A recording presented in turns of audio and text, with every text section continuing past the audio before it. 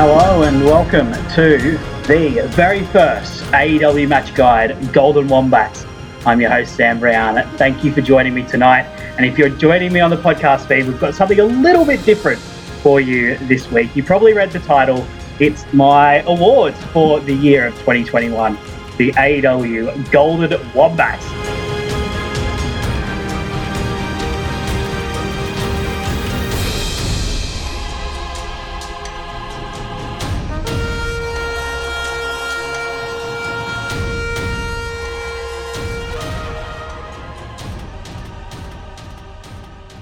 If you are listening in on the podcast, it is worth checking out on my Twitter the absolutely glorious piece of artwork that is the Golden Wombat.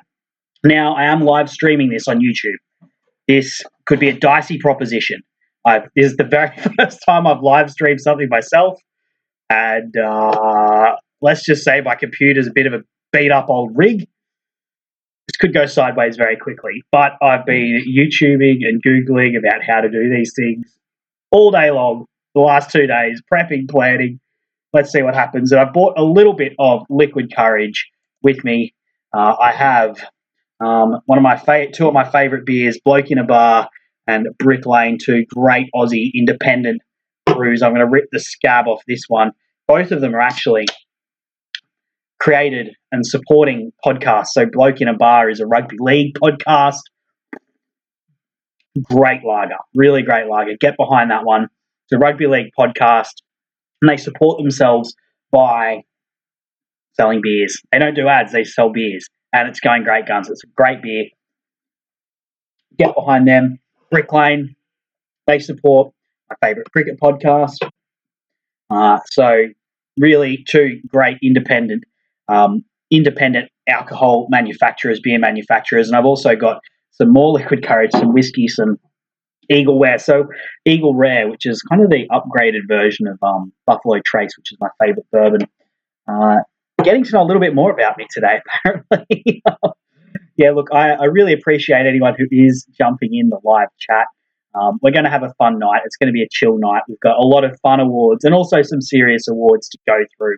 Of course, as I've been advertising on Twitter, we've got the absolutely glorious, the illustrious Nut Trucker of the Year, the Goober of the Year, the Wet Fart of the Year, and of course, all of these other great things.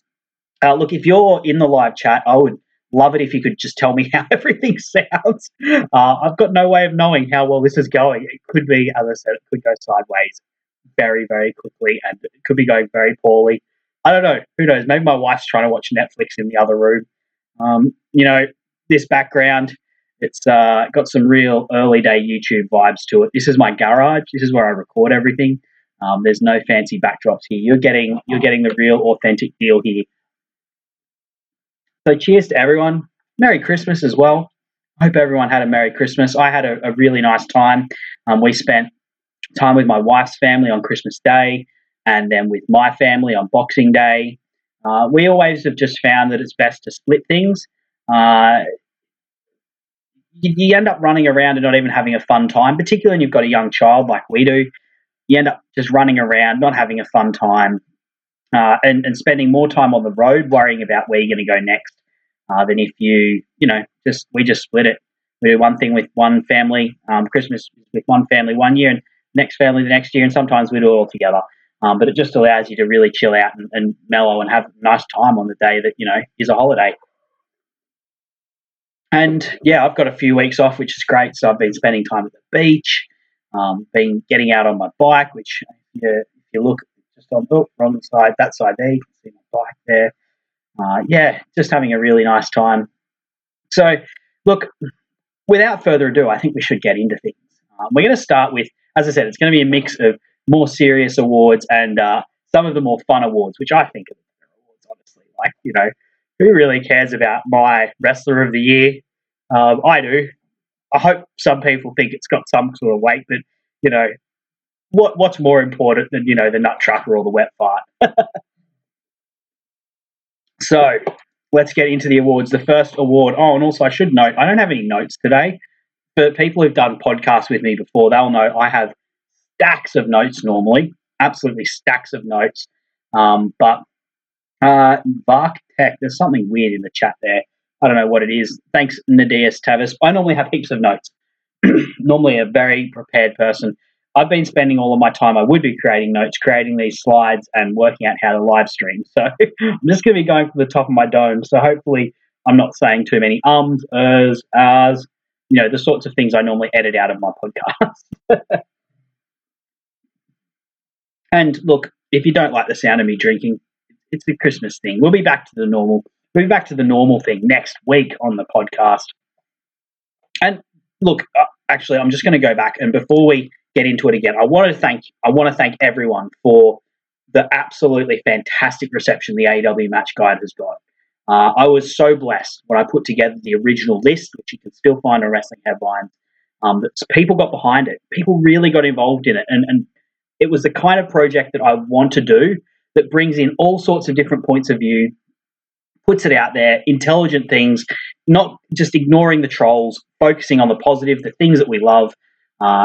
And the original Match Guide was so well received, and I've just had a fantastic experience creating this podcast as well. To the people who I promised I'll have on the podcast, I will. I promise I'll have you. Currently, my matches that I've pre-recorded up to stretch to March. So I've pre-recorded a lot, and it's all really exciting stuff, but I've got to give it I can't just keep pre-recording it, before you know it, we'll be recording for 2023, and it still won't even be 2022. But look, I just really appreciate all of the positive vibes I've been getting. If you're out there, please rate and review it. I know Spotify recently released a ratings thing. It would be awesome if you could give it 5 stars there. iTunes, whatever you use, give it a 5 stars. Talk about it on social media. It's got a great response on Twitter. I know we had Dax Harwood shouted out, which was mind-blowing stuff. Like, not something you expect to have. Shout outs to Floyd, actually, who sort of brought that to his attention from the All About All Elite podcast on the Social Suplex. But yeah, look, from the bottom of my heart, thank you so much. I do this because I love to discuss matches. I love to deep dive. I love to focus on the positive. And that's what this podcast is doing. And if you love that too, that just makes me so happy. So thank you to everyone who listens and supports this podcast. But let's get into the awards. Let's get into it. Rookie of the Year. So the way I'm going to do this, I've got some nominees in most of the categories. I've got 5 nominees, and then I've got an ultimate winner. So the 5 nominees, we've got Jade Cargill, who blew onto the scene. Her first match was this year in the multi-man tag with Shaq and Red Velvet and Cody. Shout outs to Floyd. I told you Cody's would sort of be tangentially into all these things. He's saying that Cody should win all the good awards. Probably not going to happen, but Cody's involved in some of these things. But yeah, Jade Cargill, and what a year she's had. They have built her to be an absolute attraction in the women's division, and she is a unique looking individual. She carries herself so well. Really a fantastic addition to the promotion, and had a fantastic rookie year. Lee Moriarty. Now, just so people know, there's a category later I'm going to call debutants. Some of these people have wrestled before this year. I'm going to say, these are the unknowns, the people who've come to AEW as unknowns, and they've had their first match this year. Lee Moriarty, in-ring technician, been fantastic. Lots of great work on Dark, and has just started to sort of show up on the main programs as well. All reviews for him have been fantastic. Daniel Garcia, he's going from strength to strength right now. I think he's probably one of the most must-see indie talent, guys on the indies at the moment, just working everywhere, doing matches, which is just how you get good.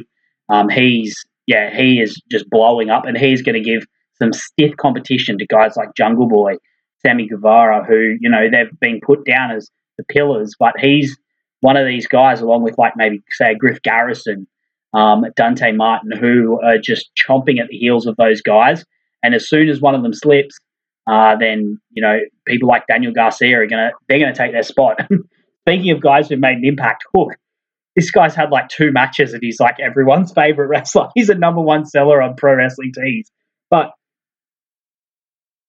he is a meme, but there is also something really cool about the way he carries himself. You don't just become a meme through nothing. And I think that he, in what limited in ring he's had, he's shown that he really gets it. Like, he is a natural at this. Athletically, he moves really well. He just looks at home in the ring, and boy, this boy has charisma to burn. And like, honestly, I always think that like the moves are the easy part. You can learn those. You can get good at those through repetition, through hard work. But there's some people who have charisma, some people who don't. And that charisma is often very hard to teach and very hard to learn. And Hook just has it. He has that X factor. And he is going to be a force to be reckoned with going forward. And Wheeler Yuta, look, kind of like Lee Moriarty and Daniel Garcia, he's like just getting his name out there through repetition, through hard work, through grinding. On the indies, he's had a really good run with a lot of high-profile shots on there, shown up on New Japan Strong and, of course, in AEW as well. But there can only be one winner, and my first rookie of the year is Daniel Garcia for the 2021 Rookie of the Year. I don't think there'd be too much argument. This guy has had like some really high-profile matches against guys like Jon Moxley, CM Punk, and I think he's set himself apart in both of the facets I was talking about. In-ring work, like, he has shown that he is a technician to be. He's already a technician, but he is just going to keep getting better and better. There's something that is menacing about the way that he works in the ring. He looks like he can hurt his opponent, which is a great thing. But he's also got that menace in the way he moves, the way he walks, the way he, even the way he talks on the mic. He's pretty raw on the mic, but he's shown that he can do it. He's got it. And he will be able to develop that skill and become, a really important part of AEW if he stays with AEW. I know he's signed with them at the moment, but fantastic rookie year for Daniel Garcia. I expect big things from him in the future.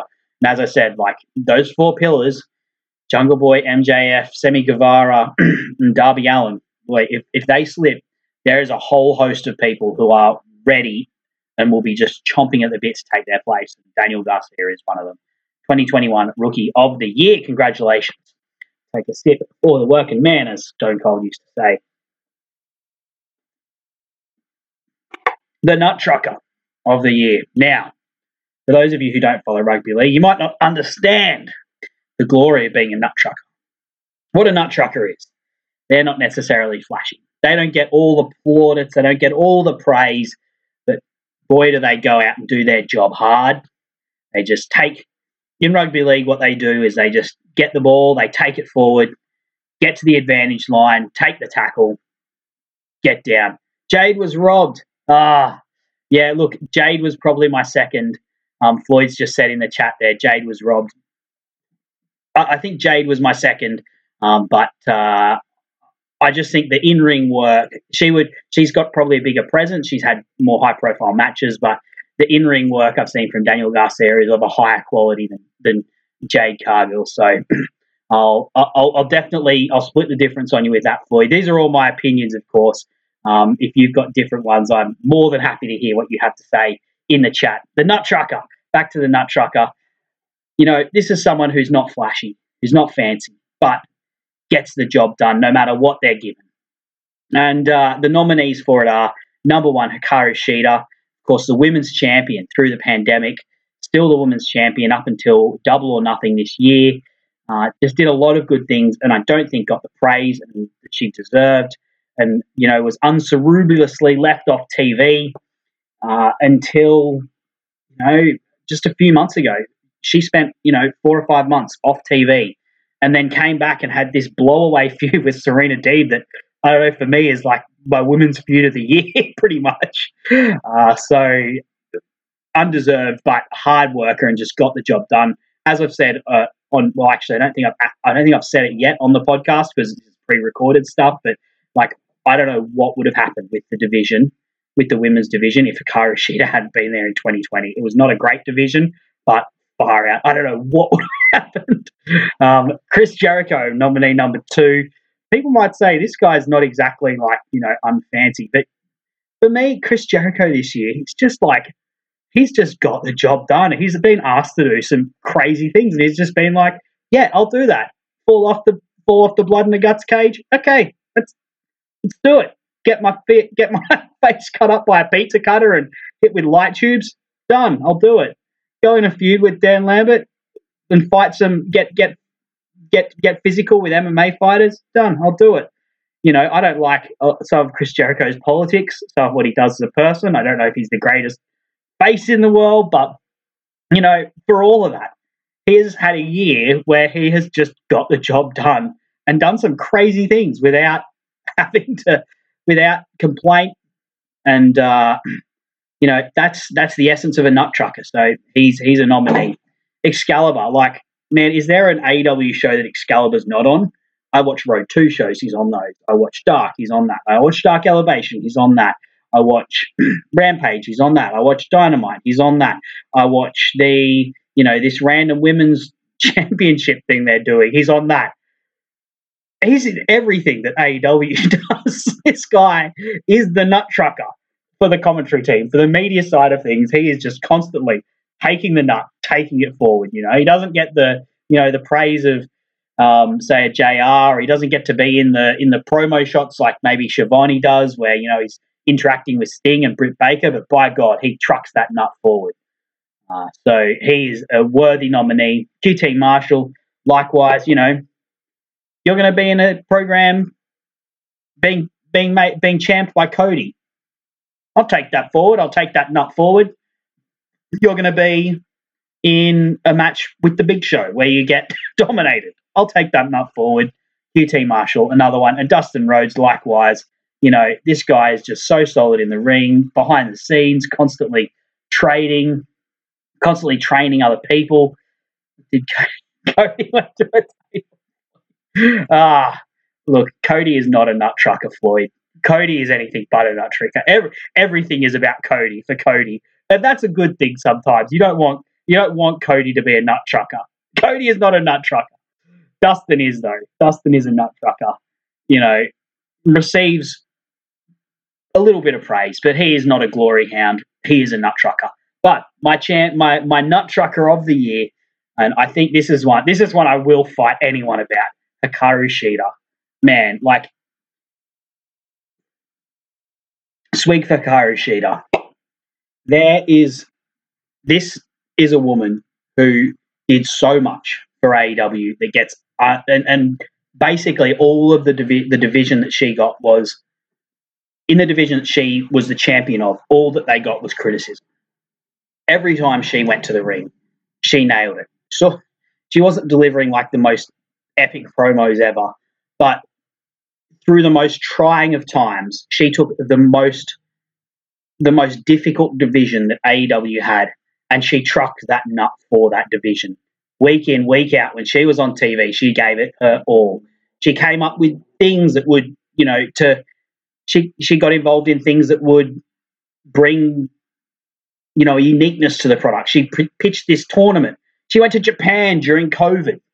No one else in AEW has done that. She went to Japan in COVID to create this tournament in a warehouse, and made it work. Yes, that's absolutely Floyd. Bang on.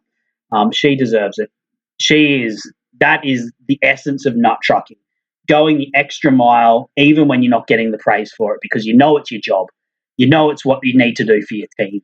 And that's what Hikaru Shida's done. And by God, she does not get nearly enough praise for it. And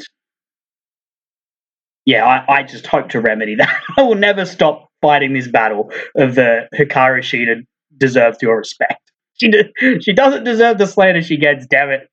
Respect for Hikaru Shida. She is the nut trucker of the year for 2021, the Golden Wombat. Okay, moving along. Debutant of the year. In the past, different awards things I've done Rookie of the Year as the number one person who is new to the company. But I don't think you can do that. Because you can't compare rookies like Jade Cargill, like Daniel Garcia, like Willie Uta, with people like CM Punk or Bryan Danielson. They're just completely different things. So here's my nominees for the debutant of the year. An experienced, well-known name who's come to AEW and who has shown excellence in the time they've been here. So number one, Christian. I think the outwork everyone gimmick was corny. I think his debut was a bit weird because they hyped it like it was going to be CM Punk, and then it was Christian. I was like, this guy's great, but he's not you build it up to be. But he has more than shown his worth in a number of different things. He had a really great match with Kenny Omega in that Rampage match where he won the Impact title. He's been a great companion for Jurassic Express. You can see the work that Jungle Boy is, the development of Jungle Boy as a promo since Christian has been around him is noticeable.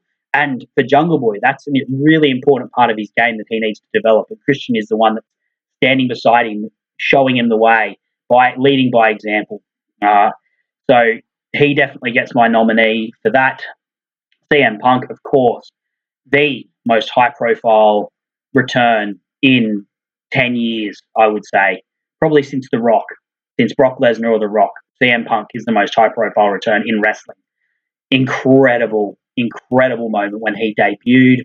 And he has had, really great program, good solid program with Darby, good solid program with, a few more kind of lower tier guys, and then got into an incredible feud with Eddie Kingston, which was when it was like, okay, you're over playing with these veterans, training wheels are off, you're back in the thick of it. You're against Eddie Kingston in a promo battle. You better not have slipped in the last 7 years. And then, after Eddie Kingston, after the best face promo on the in the company, who you're up against? Oh, the best heel promo in the company, MJF. So CM Punk has definitely had his work cut out for him in the last couple of months.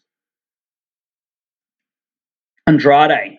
Now, kind of like Christian, debut wasn't great, but I think Andrade has earned his stripes now, particularly his matches against Pac. Incredible.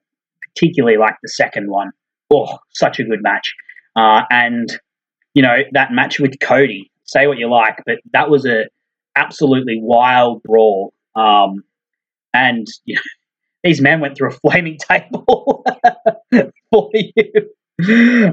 So he has worked hard to fix the issues he had when he first came to AEW, and I think he has more than done that, and well and truly earns a nomination here.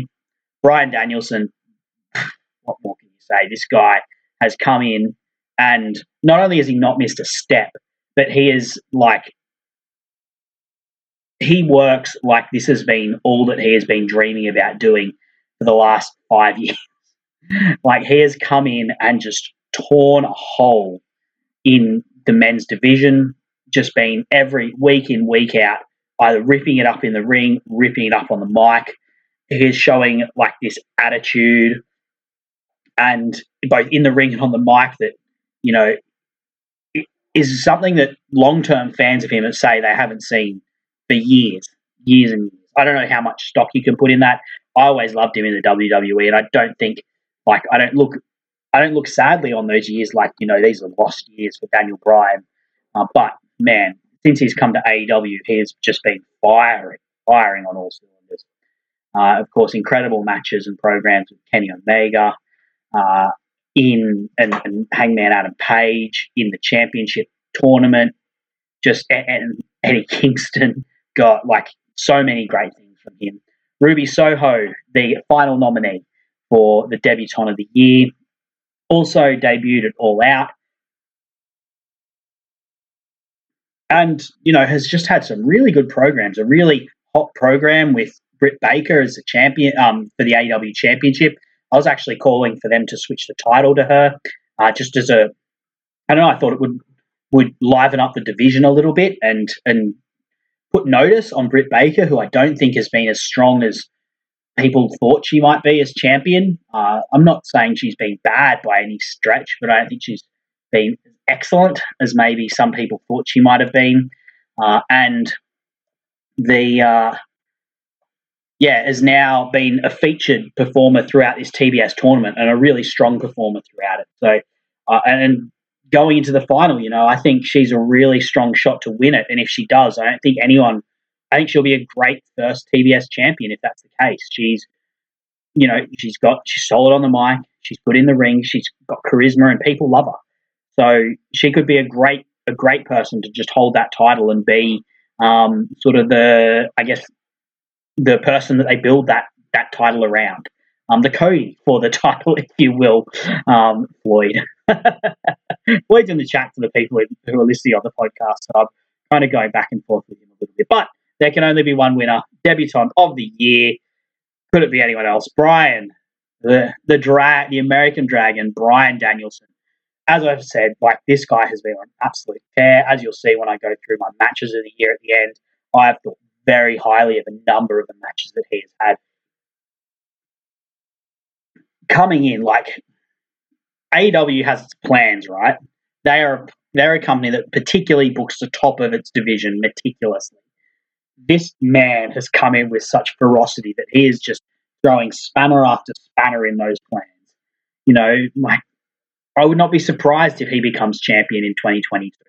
When I think the plan, there's a serviette somewhere that's listed the lineage of the championship that I think goes, something. It's got listed on this serviette like Jericho, Moxley, Omega, Page, I reckon MJF, and then maybe like Darby Allin. I reckon Bryan Danielson's going to throw a wrench in that, as probably like some other performers have, given what I would like to see happen. But man, this guy has come on just with ferocity like we haven't seen in a long time. Floyd says CM Punk did Bryan Danielson sell out the United Center. No, he didn't. He sold out Arthur Ashe, which is the biggest stadium. Yeah, look, CM has had a great one, but I think the in-ring work, the output from Bryan Danielson has been what sets him apart from CM Punk. They have been on a similar level on the mic, which shows how highly I think of Bryan Danielson. But like, I haven't seen CM Punk go for an hour with the champion, for half an hour with the champion, in just like incredible Iron Man matches. They both had great matches with Eddie Kingston. I was so looking forward to the Jon Moxley Bryan Danielson match, which I think we're probably going to get in the final of that title tournament. So yeah, he's my debutant of the year. CM Punk, definitely close. The one person I left out of my nominations that people might be questioning is Adam Cole. I just honestly don't think he has hit his straps yet, and I think that's intentional. Like, I think they have chosen to put him on the back burner. Cody sold out the rest. God, Floyd is deep into the Cody Kool-Aid. Ladies and gentlemen, if you haven't listened to his show, God, the All About All Elite podcast this week is going to be nigh unlistenable. The Cody propaganda you're going to get. Yeah, look, Adam Cole, I think that's intentional with Adam Cole. He's mostly been biding his time, doing lots of trios matches with guys like Jungle Boy, John Silver. They haven't hit the nitro with him. They haven't hit the fire with him yet. I think that's intentional. I think 2022 will be a big year for him. But as I said, the Golden Wombat for debutant of the year goes to Bryan Danielson. Moving on to Goober of the Year. Now, if you don't know what the Goober of the Year is, I think my nominees for it will probably give you an idea. The nominees for Goober of the Year: Peter Avalon, 2.0, Brandon Cutler, Reba, or is it Rebel, and Sean Spears. Look, it could be like Lucky of the Year. It's just like someone who you just really want to punch in the face, but does just a really endearing thing about that. Maybe you could. This is one I probably could have nominated Cody for, Floyd, the Goober of the Year. So I won't go too in depth with these. These guys are self-explanatory. Like Peter Avalon, the little mustache, you just want to eat off his face. The time that he was on Dynamite and Caesar Bononi got like murked, I think it was by Jon Moxley or someone, and he held him like it was, a war movie, and his mate was dying. Like, I think it was like he was Forrest Gump and Bubba in Forrest Gump 2.0 are just like so immeasurably punchable. They are just so funny, so hilarious, but just like such pricks. You love to see them just try and get under the skin of whoever it is there, like Jon Moxley, Eddie Kingston, CM Punk. They're just hilarious. Brandon Cutler, man, Brandon Cutler has gone from the most heartwarming, like, try hard on Dark, but you just willing to win one match and you just want him to succeed so much because he tries so hard and he's such a great guy. To like this, just such an insufferable dude with this spray, and he's wearing this tracksuit and he's got this face mask on, and you just cannot wait for a face to just grab him and lariat his head off or tackle him or put him in a submission move or knee him in the face, whatever they can, just to see him get hit. And then when he gets hit, he sells it. Oh, man, he sells it like he's a rag doll. Man, I think you maybe guess who this is leading towards, given my Boyd says Cody is a sidekick to no one. Yeah, that's definitely true. Reva/Rebel, she is just like the comedic sidekick to Britt in such a great way. Like, and particularly now they've got Jamie Hayter, who is just this like really serious ass kicker, whereas Rebel is just so weak, but she's just always there for her girl because she knows that's her meal ticket, and just always in the right spot. She's almost a nut trucker in terms of Goober. She's like the Goober nut trucker of the year. She's just always in the right spot for Britt. Nothing is too embarrassing for her to pull off. Nothing is too demeaning for her to do. And she's just a fantastic part of that act. And then Shawn Spears, my fifth, is particularly in his most recent role, the accountability buddy to Wardlow. It's just so hilarious. But look, I think you can probably guess where this is going based on how I've talked about the nominees. It's got to be Brandon Cutler. This is undisputed. Like, Brandon Cutler is so hilarious as the sidekick of the Elite. Just such a beatable man. I can't even. I'm losing my words thinking about how to describe it. But every time he is on the screen, he is just completely hilarious. Actually, you know what? This is the highlight of the year when they had that tag match with the Dark Order, and you thought he was the Marshmallow Man, and then he comes out as a horse, and they pull the lid off, and it's him, and he's like, and he's being gagged, and then. Of course, Hangman Page does his reveal, but just the comedic genius of this man. He is such an underrated and such a great addition to the Elite's act. There's just these completely insufferable pricks, and he's just this try-hard wannabe sidekick for them. Fantastic, and what a character arc as well. So the Golden Wombat for Guru of the Year, it's got to go to Brandon Cutler. And we're moving on to Promo of the Year. Give me a moment. I'm just going to refresh my beverage. This is where Floyd's probably going to tune out on me once he sees who the nominees are. Sorry, Floyd. Cody saying he will not turn did not make Promo of the Year.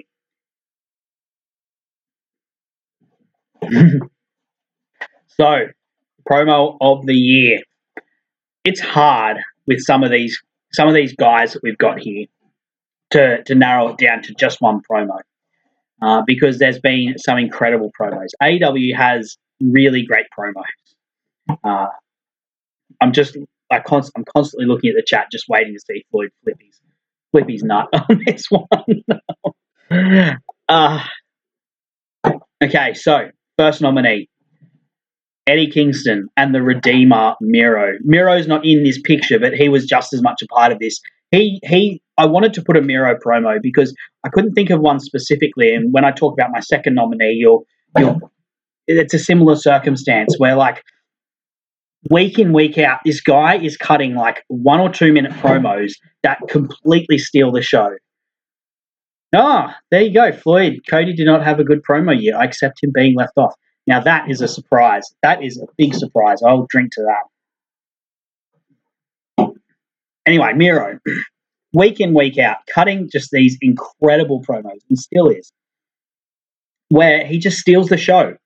He just is so incredible in this character that he's created as the Redeemer. But the highlight, of course, is when Eddie Kingston walked out and cut a promo on him, and they went back and forth. And of course, ending in the immortal line of Redeemer, redeem these nuts. And that, mate, of course, became a shirt. Just brilliant. Brilliant, brilliant, brilliant. And yeah, as I said, with that, as much a praise for Miro's promos in general across the year as the Redeemer, particularly as the TNT champion. Just incredible work from him. I think we all knew he had that. He was good. I don't think we knew how good he was going to be. And boy, 2021 was a year for Miro. Second nominee, Jon Moxley. Now, the promo I've nominated, I could pick 100 promos by Jon Moxley that he's, well, maybe not 100, but like 20 promos that he has cut this year that probably deserve to be there.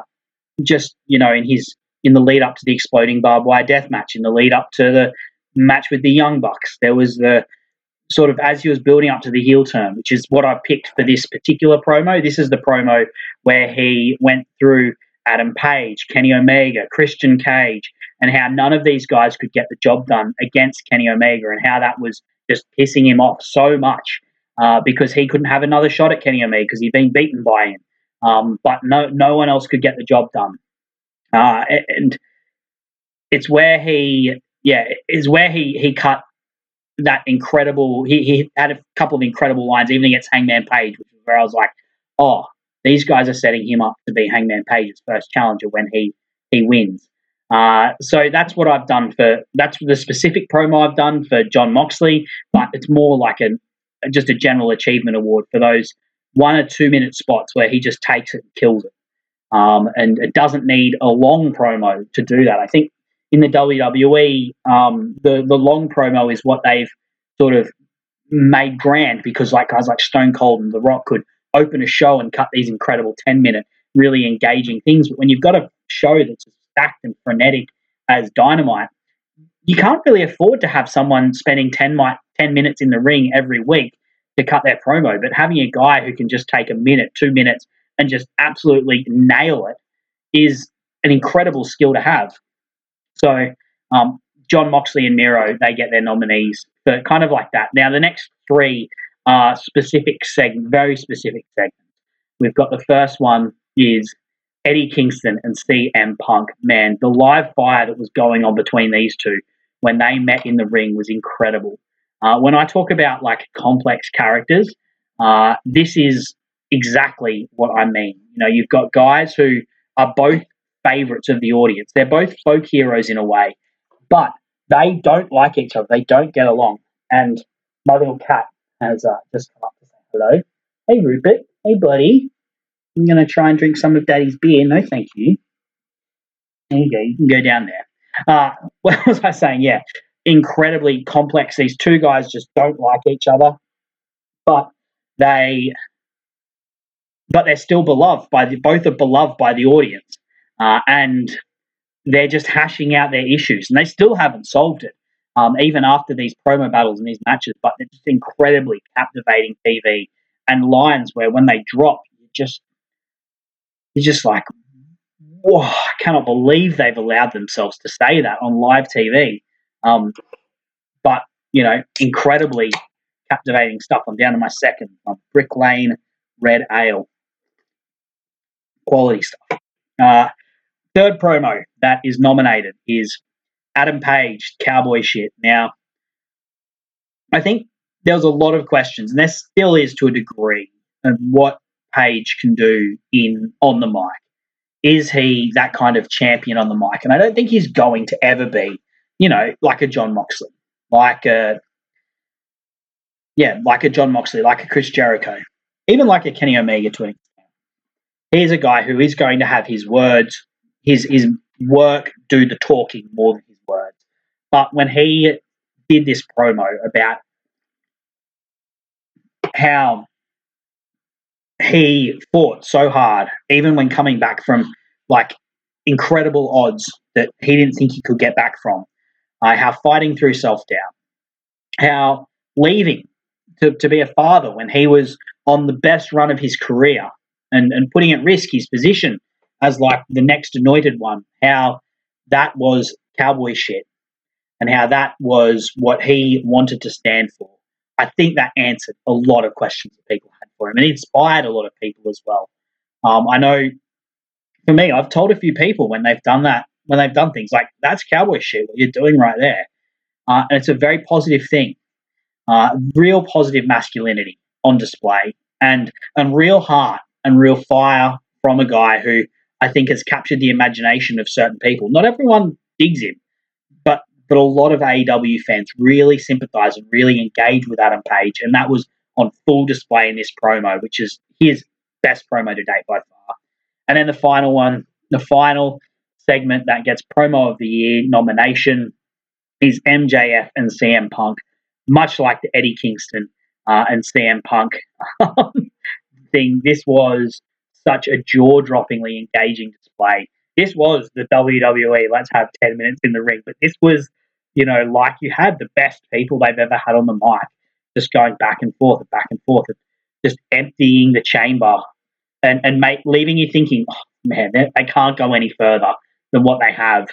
And then doing so and cutting harder and deeper into each other and to who each other are, to who each of them are. Like the CM Punk's lines about Britt Baker, then getting MJF, turning them into like something about CM Punk and his character and his relationship with his wife. Just like incredibly, this is like right on the line of what is acceptable and what is not acceptable. But two just incredibly engaging and charismatic figures, blurring those lines between reality and fiction, or reality and kayfabe. Just really incredibly engaging stuff. I think it went for 20 minutes. This is by far the longest promo segment AEW have ever done. And they won't do a lot of them like this, but it was just a tour de force for what these two guys can have. But there can only be one winner. And for me, it is Eddie Kingston and CM Punk. This is really close. MJF and CM Punk is really close to winning this one. But for me, I connect a lot with Eddie Kingston. The fight, I just love, as you can see from my shirt. If you're watching on YouTube, I'll just quickly flick. I'm wearing an Eddie Kingston shirt. This is a guy who's just captivated me. And as I said, these golden wombats, they're just about my opinion. And this was so interesting because it had two men who are both really flawed. And they're beloved for their flaws, and they wear their flaws on their sleeve. They don't try and cover them up or hide them, but it was each of them going directly at the other one's flaw and really nailing them for it, and really talking about like why that is not a good thing. And for me, that is just such compelling conflict for wrestling. Like Eddie Kingston, he is an emotional guy who wears his heart on his sleeve, but that has meant that he has rubbed people the wrong way in the past. And CM Punk is a guy who is a perfectionist, who is prickly, and who doesn't necessarily go out of his ways to ingratiate himself to people. And he's beloved because he's excellent, and he's beloved because of what he stands for. But both of these men are both very flawed in some ways, and they had that on full display in these segments, and created just like such an emotive, such a combustible environment, such a charged environment of aggression. Like these two were getting in each other's face, and it led to like an incredible match as well, which is ultimately what a great promo is about, right? Like a great promo is about building up a great match. So that's what this did in such an incredible way. So it wins my promo of the year. Boy, I am losing my voice. Now we move to the wet fart of the year. Boy, I'm sorry. This is the one that Cody was mostly nominated for. Oh, look, I'm taking no prisoners on this one. The wet fart of the year, self-explanatory. It is the thing was meant to be something. It was meant to be like a little fart, or it was meant to be something better. It wasn't meant to be anything, but it turned out to be an absolute disaster. And there was a few of them this year in AEW, and we could laugh about them because like this promotion isn't perfect. The slander out there is sometimes blown way out of proportion, but it's worth it to acknowledge it and think about things in a humorous way. Okay, so like my first nominee, the face of the revolution, Cody Rhodes, is thinking, I'm going to have this great. There was a lot in this that was an homage to the very first Money in the Bank match. And in the very first Money in the Bank match, there's this great Chris Benoit spot where he gets taken out by Edge and his arm is just like dangling from a thread. And he goes to the back and then he comes out again and the crowd's just so behind him because he's this underdog who's just fighting from underneath and is injured, but he's still going out to fight because he wants to win. And even though the whole point is that you have to reach up, you have to climb a ladder and reach up, but his arm's not working. So he can't even properly do that. But he's still going to, because he's a Wolverine, he's so fierce, he's going to fight through that and the crowd love it. Cody tried to do that and the crowd booed him. Man, it was so obvious what was happening as well. Like, in theory, this was a cool idea. Like, this beloved face, he gets taken out, viciously taken out by this new guy, Ethan Page. But, he gets taken to the back, he fights through the pain, and he pushes aside his advisors who are like, no, you've got to live to fight another day. And he's like, no, I'm going to go and grab that brass ring. But because it's Cody Rhodes, people just booed him because, he's already, like, he's an EVP of the promotion. He doesn't need the brass ring. He's one of the people that holds the brass ring for people to grab. Like, this is not a man who, and considering the people he was against, like, he's above all the people he's against because he is a star, and none of the other ones in this ladder match are like a star on Cody's level. So this is the first wet fight of the year. The second one, and look, this is one that is near and dear to my heart. And it's actually a match we're going to cover on the AEW Match Guide in a few weeks. The explosion that wasn't. This exploding barbed wire death match, right? Like, this is set up to be the most dangerous, death-defying thing that anyone has done in AEW, in American wrestling, for years, for decades. And these, two of the biggest name wrestlers in the world go out and have this match over the AEW Championship. They're setting up to be like the most prestigious thing in in the world that these two champions will go to war for in the most crazy of circumstances. And they have an incredible match, which, as I said, we'll get into. And then at the end of it, Jon Moxley, who's this beloved crowd hero, who, took the company through the pandemic, through its toughest years, is taken out by this dastardly group of heels and left with no friends, no one to save him. And out comes his old rival, Eddie Kingston, who he just had, who 3 months ago, he had this incredibly heated and personal feud with, and Eddie comes out to save him and covers him up, and then the explosion goes off, and the explosion is pathetic. A couple of little sparklers, and there's nothing going off even close to them. And they sell it like they've just been hit by a giant bomb. I don't know what was meant to happen in this, but it was a wet fart. This is a wet fart. Oh my gosh. And yeah, I just felt so sorry for these two people. For Eddie Kingston and Jon Moxley in there. And if you read the chapter about it in Jon Moxley's book, he is just furious with what's happening. And rightly so. Like, him and Kenny Omega deserve better than this. I'm one of the people that hope they do another one of these matches, but do it properly. I don't know if it's going to be Omega and Moxley. Um, Omega and Moxley might be the two craziest people. Maybe Darby Allin, who would probably want to get to do it, but I don't know who else they're going to be able to get into there, into one of those rings. But this was a wet fart.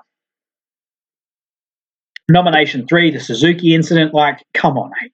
Like, sometimes this was such an own goal, such a stupid own goal.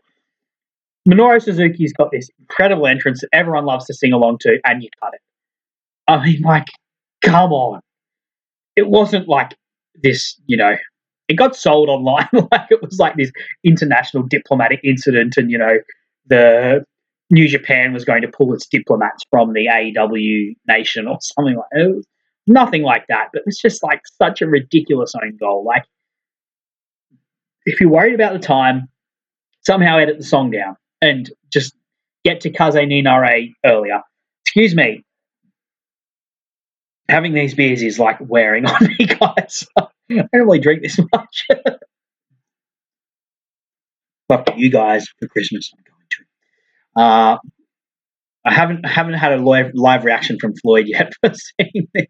The wet fight of the year, nomination 4, the blood and guts ending. This is so like the exploding barbed wire death match, in that, this incredibly high stakes match that they've been building up to, this moment to like create a star, sell an incredible story beat that's completely undercut by the execution. They had like a number of camera angles they could have used, which would have been incredible, but instead they used one that like reveals this crash mat and reveals that these pieces of like metal or wood are actually just pieces of cardboard. Like, I don't mind them having a crash mat, as I said in the blood and guts thing. Like, this is something that they've done all the time. Like, Mick Foley is the only guy who's taken like an unprotected role off the Hell in a Cell cage. Every other one of those has been padded, or the big things with Jeff Hardy jumping off things. He just lands on a crash pad, and they use camera angles to make it look like he lands on the person, and they shuffle along to make him look like he's on top of the wrestler. Cody should definitely not win. It was at Revolution, and the explosion was so much fun. Trust me, Floyd. Cody's a nominee.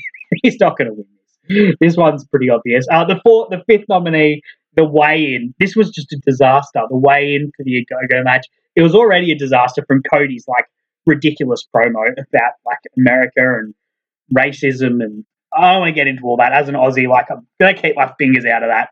I think if you go back in my Twitter timeline, I've got some choice words for it. But this weigh-in, like, even removed from that, like, the weird reaction Cody was starting to get, they're, like, doing this weigh-in, and for some reason, the Big Show is meant to be doing the scales, and he's really fixated on getting it right. Like, this is pro wrestling. You don't actually have to weigh them properly. You just fiddle with the scales, make it look, and say something. Say what they are. And you can even see, like, Cody telling him what the weight should be so he can just announce it. But he's, like, fixated on the scales. And then, like, somehow there's a wind blowing and it messes with the flags they've got. And then somehow halfway through, like, fireworks start going off nearby. So the crowd's completely distracted. The performers are distracted. This was a wet fart, and hilariously so. But there can only be one only one winner, and far out. Like, oh man, like, I'm wearing an Eddie Kingston shirt. Jon Moxley's my favorite ever wrestler. Kenny Omega's one of my favorite wrestlers. I love this match. We're going to cover it on the wrestling on the podcast in a few weeks' time. I love this match, but far out, the ending. Oh my god, like, it let everything down.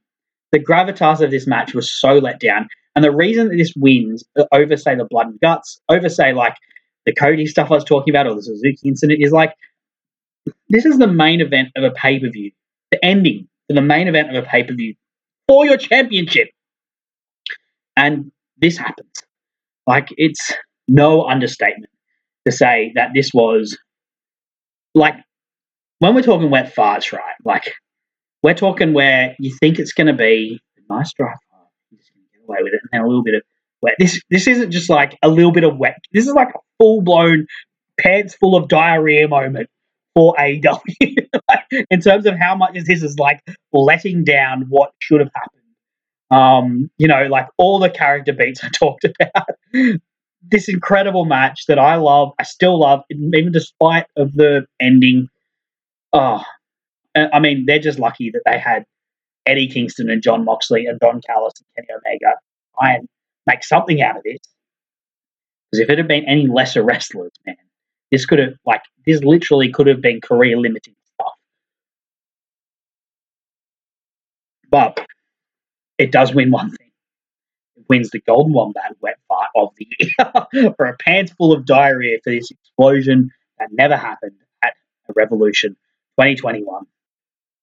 Moving along, thank goodness. And from here on, we're going to be focusing on this is where the awards start to get a bit more serious. We're looking at the tag team of the year, the wrestlers of the year, and then, of course, the match of the year. Tag team of the year. We've got nominee one, the Young Bucks. Started the year as champions, had a number of great matches against Eddie and Mox, and then the Lucha Bros, and have sort of been doing things in the trios division since, in multi-man matches, against the Dark Order and those Jurassic Express, those sorts of guys. Nominee 2, the Lucha Bros, of course, became champions. Both of them were in interesting combinations with Eddie Kingston, and there was Eddie Kingston and Pentagon versus the Bucks, and Ray Phoenix and Puck versus the Bucks at different points.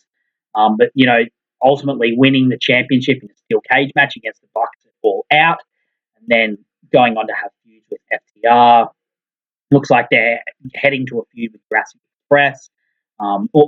Different matches. I think I had a championship match with them Acclaimed as well. So lots of solid work throughout the year for them. FTR, these are the three most featured teams really in AEW. FTR, of course, they were part of the Blood and Guts match early on. They had a series against Proud and Powerful, who are my fourth nominees, and then went into a series against Lucha Bros. That's pretty much been their year. They became AAA champions this year as well. And it's just been very, very solid. Their series against Proud and Powerful was a bit snake bit at different points. Floyd's cheering for FTR.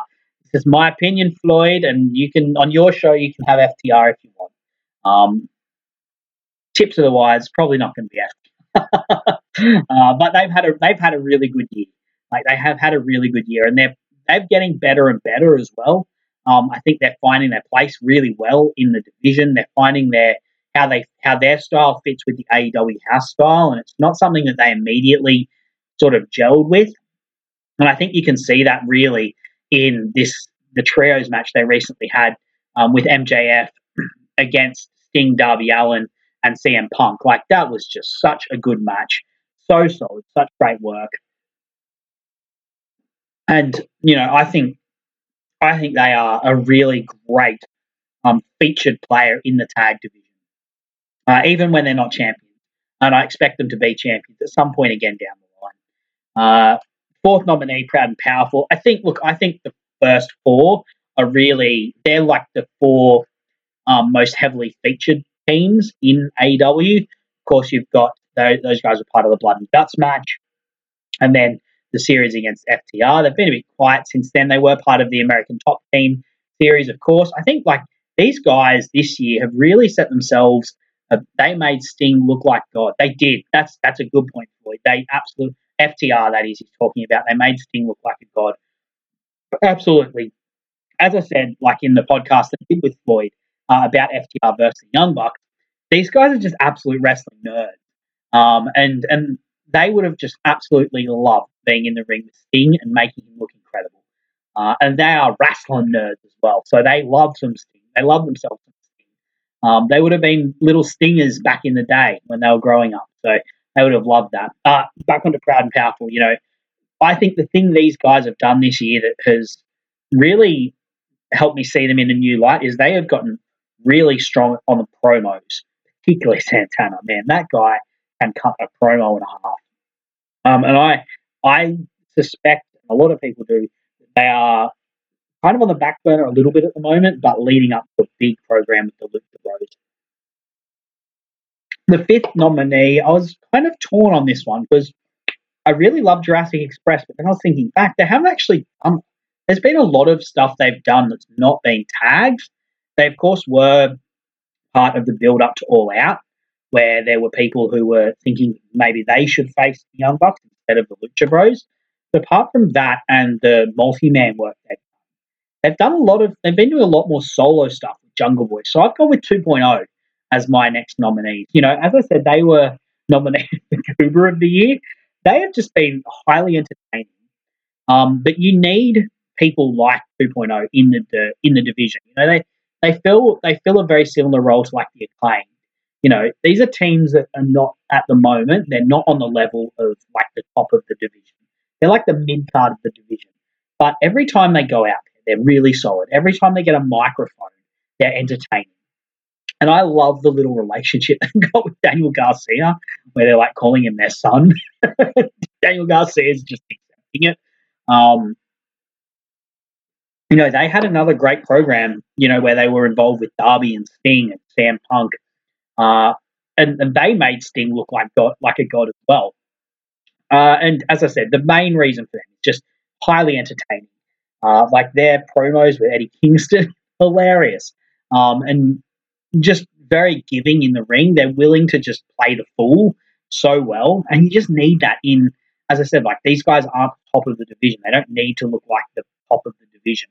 Um, they don't need to look like superstars. They just need to be entertaining and be, you know, great, very punchable. They super guys are very, very punchable guys. But there can only be one winner. And look, I think it's undisputed. The Young Bucks have had an insane for in terms of matches in ring and character work. Like these guys have been on another level. Like I think the only other tag team run by that I know of, and I'm not a long term wrestling fan. So the reason I don't call these guys the greatest tag team ever is because I have never watched a lot of 80s wrestling. And tag team wrestling back then was very strong. Same with 90s. Like I've not watched a lot of 90s wrestling, and I know that there was strong tag team stuff then. I've watched a lot of featured matches, you know, like the matches you know about, but I haven't watched the week in, week out. And these guys, like when you look at them, you look at like their high profile stuff. Match against Chris Jericho and MJF. Yeah, it was maybe like a bit mid, but then you look at, you know, their other pay per view matches against Eddie and John Moxley, incredible match of the year contender against the Lucha Bros, match of the year contender, and filling in the blanks in between that, like matches against Jurassic Express where like you wanted Jurassic Express so badly to get the steel cage match because you wanted them to beat the Young Bucks because these guys were just so insufferable. And against, as I said, against like um, Penta and Eddie and Puck and Phoenix, and you know they've then gone on to do stuff with the Dark Order and Hangman Page.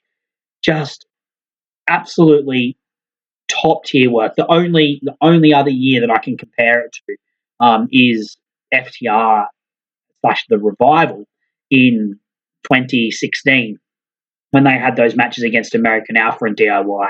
But like the thing that I've just loved about the Young Bucks is their character stuff. Like these are, I think, like for years, the people who've been saying these guys don't have psychology and they're just spot monkeys have been like well and truly out of date with their takes. But this year, it is just so evident. These guys are absolute character wrestlers as well.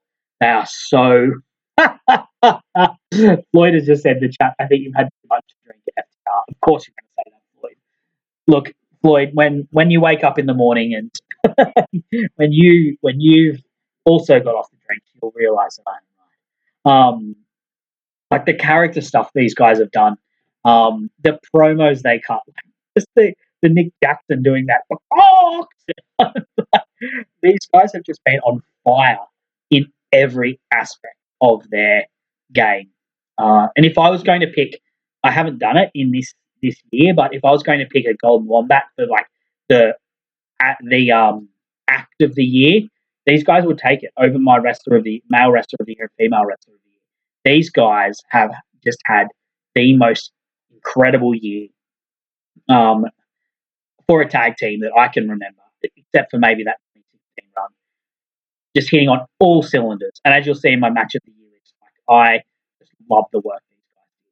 So they are my 2021 tag team of the year, Golden Wombat tag team. Female wrestler of the year. This is one that is fairly hotly contested, really, for a division that people don't think is done very well. And look, me being one of them at different points. When I look back, there's been a lot of good stuff this year. My nominee, one, Hikaru Shida. Of course, my nut trucker of the year. She started the year as champion, created this incredible tournament, which was just an awesome idea. We had this Japanese bracket, this American bracket, culminating in a match with Rumi Zanami that's very underrated. Everything about Hikaru Shida is underrated. Also had a really good program with Britt Baker in the lead up to Double or Nothing. Went quiet, which is, this is the downer on Hikaru Shida's year, but then came back and has just had this incredible feud against Serena Deeb, who's one of my other nominees for female wrestler of the year. Nominee 2, Britt Baker, of course, BMD. She's the champion. It had one of the great women's matches in AEW, like a match that is a moment in time for the women's division against Thunder Rosa, who's one of my nominees. Became champion, has been really strong as a character, even if she hasn't been as strong in the ring as I would like her to be. Lloyd says he has no idea who to pick. I think this was very close as well. Very, very strong as a character, but not so strong in the ring. Strong programs with like Ruby Soho, strong program with Tay Conti, but like nothing in the ring that really blew me away, except for that match with Thunder Rosa, of course. As champion, though, like nothing in the ring that's blown me away. Thunder Rosa, as I said, the unsanctioned match, like what more do you need to say about that? She is just a really beloved part of AEW, the AEW women's division. She's been a part of this TBS tournament as well, like a big part of this TBS tournament. But like apart from the unsanctioned match in the TBS tournament, hasn't done a whole lot, unfortunately. I think she's being set up for a big 2022, and I think all of us know that, like Britt Baker and Thunder Rosa, that's a program that's got money written on it for the division, and that's going to be a really high-profile thing. But she hasn't had the most. She's like Hikaru Shida. She's had a lot of quiet periods this year. Serena Deeb,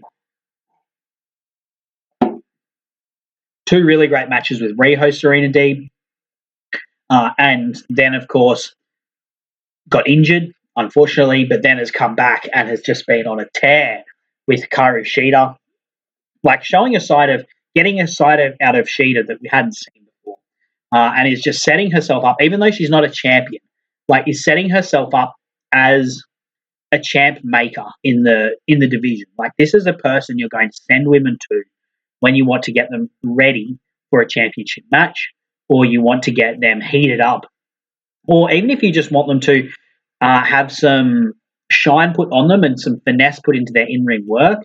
I think she could be really good with, say, Tay Conti, who's still quite raw as an in-ring talent, or even to go like maybe a bit further down, Layla Hirsch, Red Velvet. Like these performers that AEW's got that have a lot of potential and have a bit of audience connection, but are still finding their way a little bit. I think Serena Deeb is someone who can take them to school, literally as the professor of pro wrestling.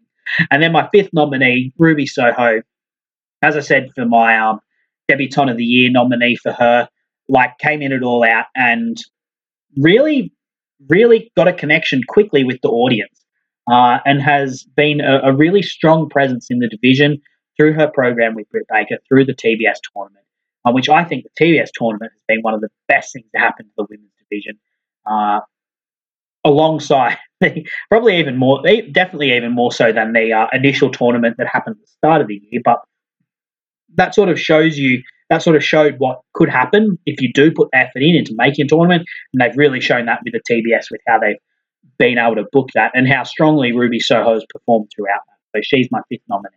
How by winner? As Floyd said, this is a really tight one. My winner, I think for me, as I said, I like the Hikaru Shida slander is out of control. It's always been out of control. So I think most people respect it, but I'll never stop beating the drum for her because I love her as a performer. But she was quiet for most of the year, and like you can't say that for the champion. Britt Baker and was strong but lacking in some points. That leads me to my winner, Serena Deeb, because everything she has done has just been so excellent. Even when she hasn't been, she had an injury, so she was off TV for a while.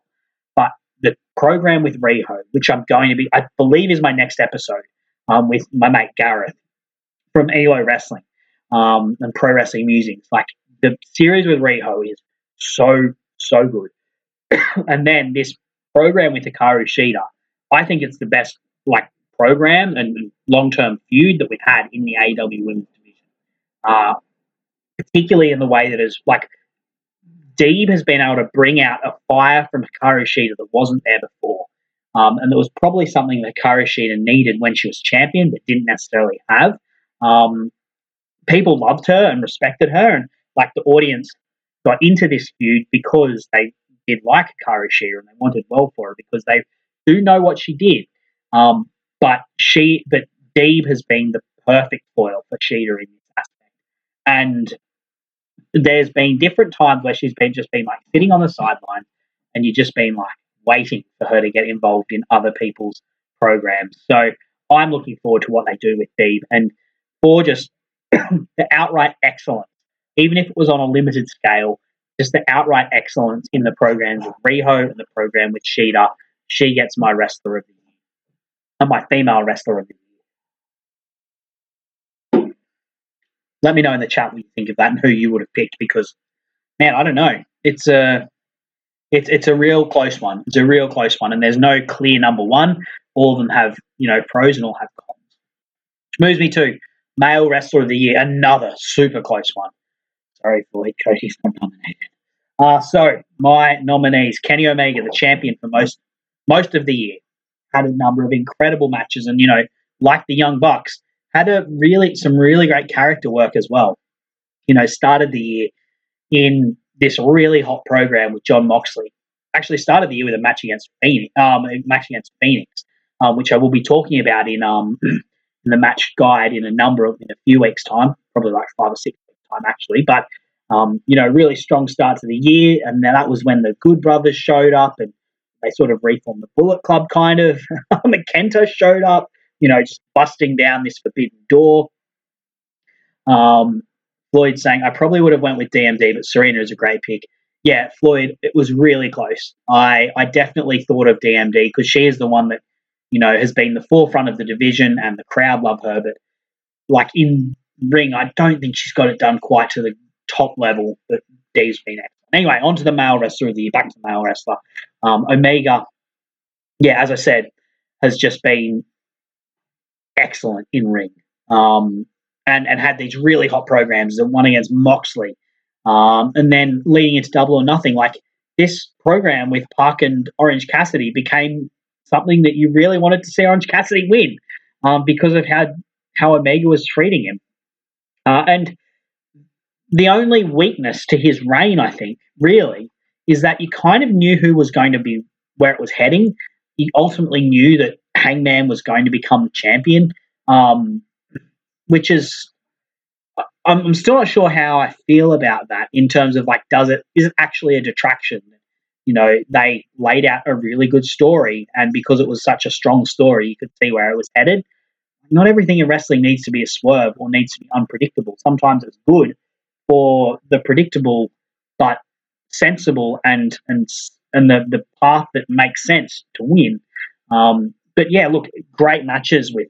As I said, that barbed wire death match is fantastic, and I hope to do it justice when we talk about it on the match guide in a couple of weeks' time. The triple threat at Double or Nothing was really good. He had a great match with Jungle Boy as well. In the meantime, this incredible 5-man with Hangman Page, this match against Christian for the Impact title, which was good. I don't count these because it's AEW I'm talking about, but he's like having great matches in Impact as well and AAA. Then has this just like blow away match with Bryan Danielson 30-minute Ironman that goes to Broadway. Incredible stuff. I'm doing it all with Vertigo as well. Just this guy is one of the great in-ring talents that we've ever seen. But at the same time, like the Young Bucks, just being a perfectly insufferable prick that you want to see lose. You just love getting behind the baby face that's against them. And that was shown in, like how the crowd got behind Orange Cassidy, how the crowd got behind Jungle Boy, how they, they got behind Christian a little bit, how they got behind Danielson, and how they massively got behind Adam Page, who is one of my nominees that I'll go into later. Nominee 2, Eddie Kingston.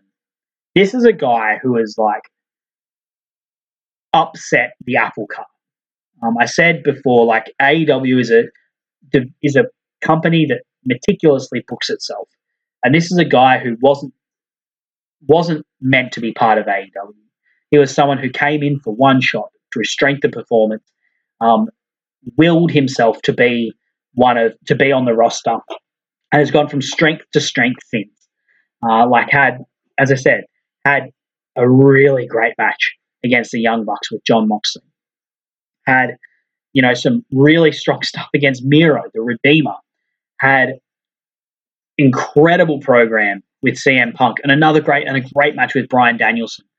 And every time this man is on the screen, he is captivating in such an incredible way. And particularly had just a really incredible late surge in terms of being his case for being the champion, the male wrestler of the year. Bryan Danielson, man, talk about late surges. This guy came from nowhere, but week in, week out has just got it done in such an incredible way. So much fire, so much passion, obvious passion, but has been able to be a bit of a chameleon as well. When he first came in, he's a guy that fans are getting behind against Kenny Omega, and then against Hangman Adam Page, he starts throughout the tournament. He starts to become a bit more brutal. Number one championship tournament, he becomes a bit more brutal. Has a very physical match against Eddie Kingston. He's a bit of a prick to him, really, to start with. And then against Hangman Adam Page, like almost outright, he shows his true colors. He's still coming out of that face tunnel because he thinks he's a face. But he is, really talking down to Hangman Page, really putting him down and putting him in what he feels his place is, and feeling, showing outright that he thinks he is a far better and far superior wrestler. And then, of course, having these incredible matches against, the ones that immediately come to mind are Kenny Omega, of course, Dustin Rhodes, one of my nut trucker nominees, Eddie Kingston, had a great match against Miro, and then, of course, he went against all the Dark Order as well, dragged great matches out of them. Not that, they needed dragging out of, but really, really fantastic series against them. And then, of course, the 60-minute Broadway with Hangman Page, which I loved, and I will be talking about later on in my Match of the Year stuff. And that moves on to my fourth guy, my fourth nominee, Hangman Adam Page, who makes an underrated. He had an underrated start to the year. The program against Matt Hardy, it was nothing incredible, but it was exactly what you want someone doing, who you want to be a focal point of your company, but isn't necessarily in the top spot right now. It's busy work, for example. And then, of course, had the match against Brian Cage at Double or Nothing, which is fantastic. A lot of stuff with Team Taz. Had a good match with Ricky Starks until he dropped Ricky Starks on his head. And then, this really hot program once the crowds opened up again, a really hot program against the Elite, Kenny Omega, which led to that 5-man tag match, and then returned to win that ladder match to become the number one contender, and won it in another great match against Kenny Omega. And then I don't think he had the strongest side of, excuse me, he was the weaker part of the weaker half of the Danielson feud, but when they actually got in the ring and had their match, like, more than held his own, and also elevated that match, which was one of my favorite matches of the year, 60-minute Broadway they had.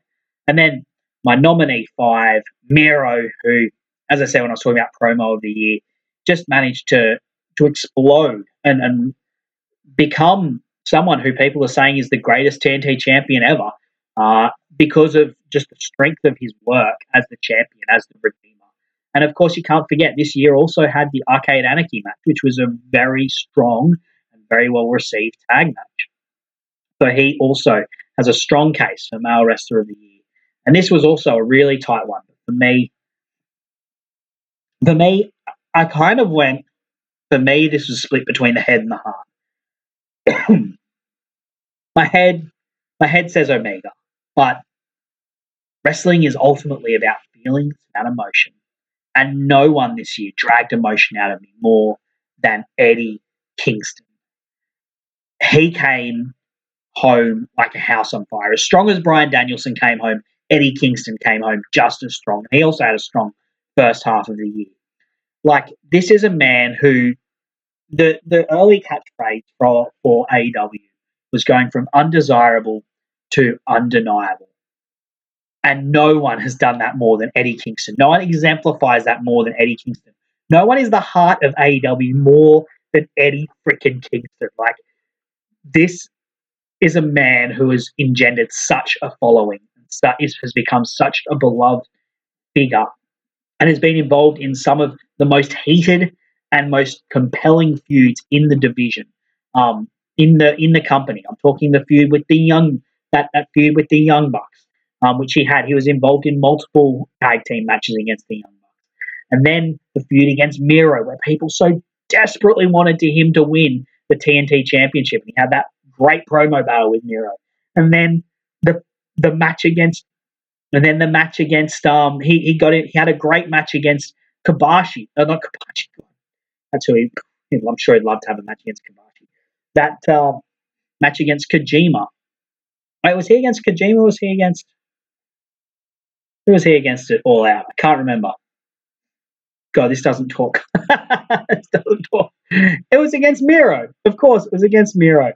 The great match against Miro, and then the match against Danielson, which is an absolute barn burner.